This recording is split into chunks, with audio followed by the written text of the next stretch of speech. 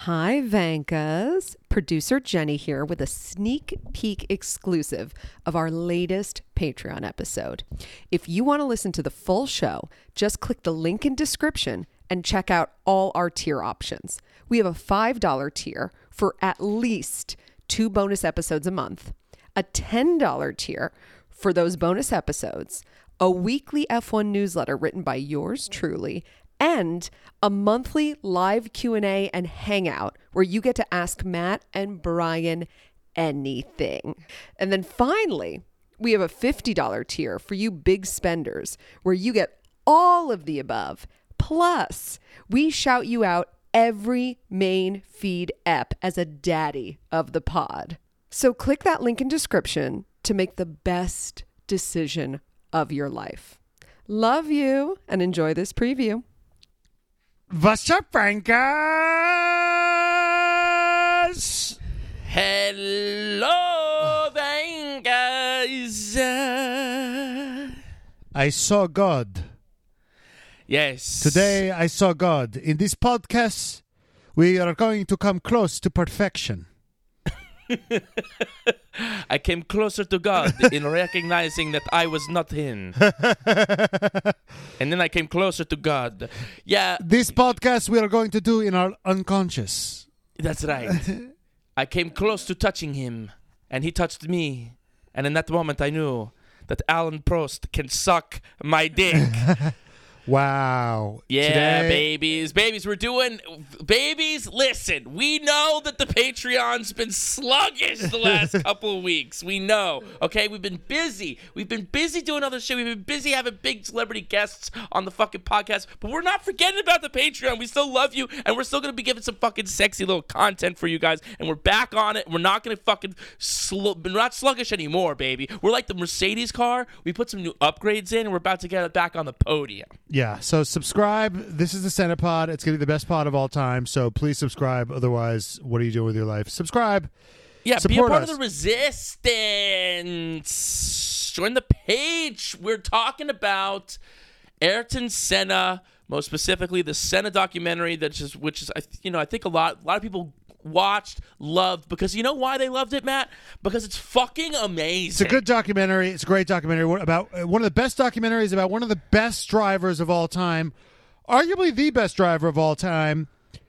And I just want to take a second. I was watching this documentary, and I was thinking, man, if I was ever to do a documentary, archival's the way to go, man. Just no fucking no talking head bullshit.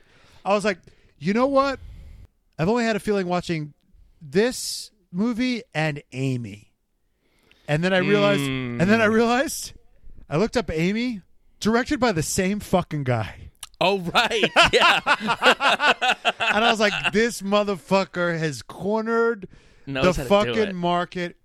That's the most, it's just archival footage. They do have talking heads, but they're not. They're not seen. You just hear them, which is so good. Because the main talking head was that ESPN guy, that American ESPN guy who seemed like there were a couple archival footage of him actually speaking. I was like, oh, this guy seems like kind of insufferable. But just as a voice, getting what you need to know about Senna out there, fantastic. And what the thing is this documentary is a lot like a race, like a race car. It's very it's taking a very clean racing line. It's very lean. Yes. It's very fast. It's this movie is a lot like Senna's life. It's just over in a flash. Yeah. It's a very flashy, very beautiful. The footage, it's just footage porn. Well, also he's the best subject ever. I mean, he's just this documentary can only be, you talk about the Amy documentary as well. It's like these documentaries, there's a ceiling if you're doing a documentary about a fucking boring subject.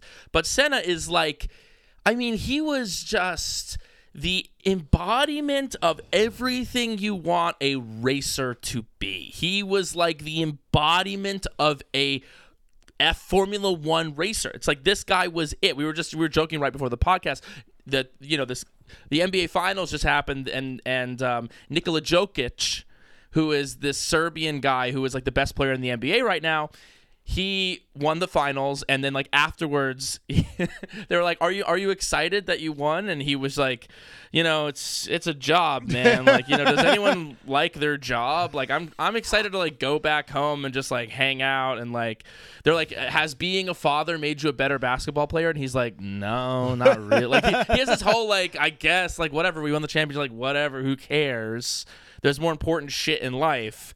And with Senna, there was a sense of like, no. There wasn't. I mean, there was more important stuff that he was, felt was important. But like, winning and being the best fucking race car was the only thing that this guy cared about. Well, that was part of his greater purpose. Right. It was all like, and to represent Brazil, which was this country that was going through all this, socioeconomic, political turmoil. Yeah. Right. And it's, although I do, and then he had this whole thing, his belief in God. Right. Well, that was the other element of things, just that like his faith. His faith. It does trip me up, though. When it's like God wants me to be a race car driver. I'm like, does God give a fuck about Formula One? I guess what struck me, and I saw Senna early on. I think I forgot when the first time I saw Senna was. Probably when I first got into Formula One, and I didn't know what the hell was even out with it. Right. But I think what struck me this time around was how gentle he seemed and how sensitive he seemed. His sensitivity. I mean, he had the playboyness of it all. He had the drip and the vibe, but the vulnerability was what really struck me in this archival footage, and how thoughtful. Right, and gentle, just like his disposition was like gentle. This is going to seem fucked up because of all the other shit that is happened with him. Because we like to describe artists, like pop artists or rock stars. There was like a Michael Jackson quality to him.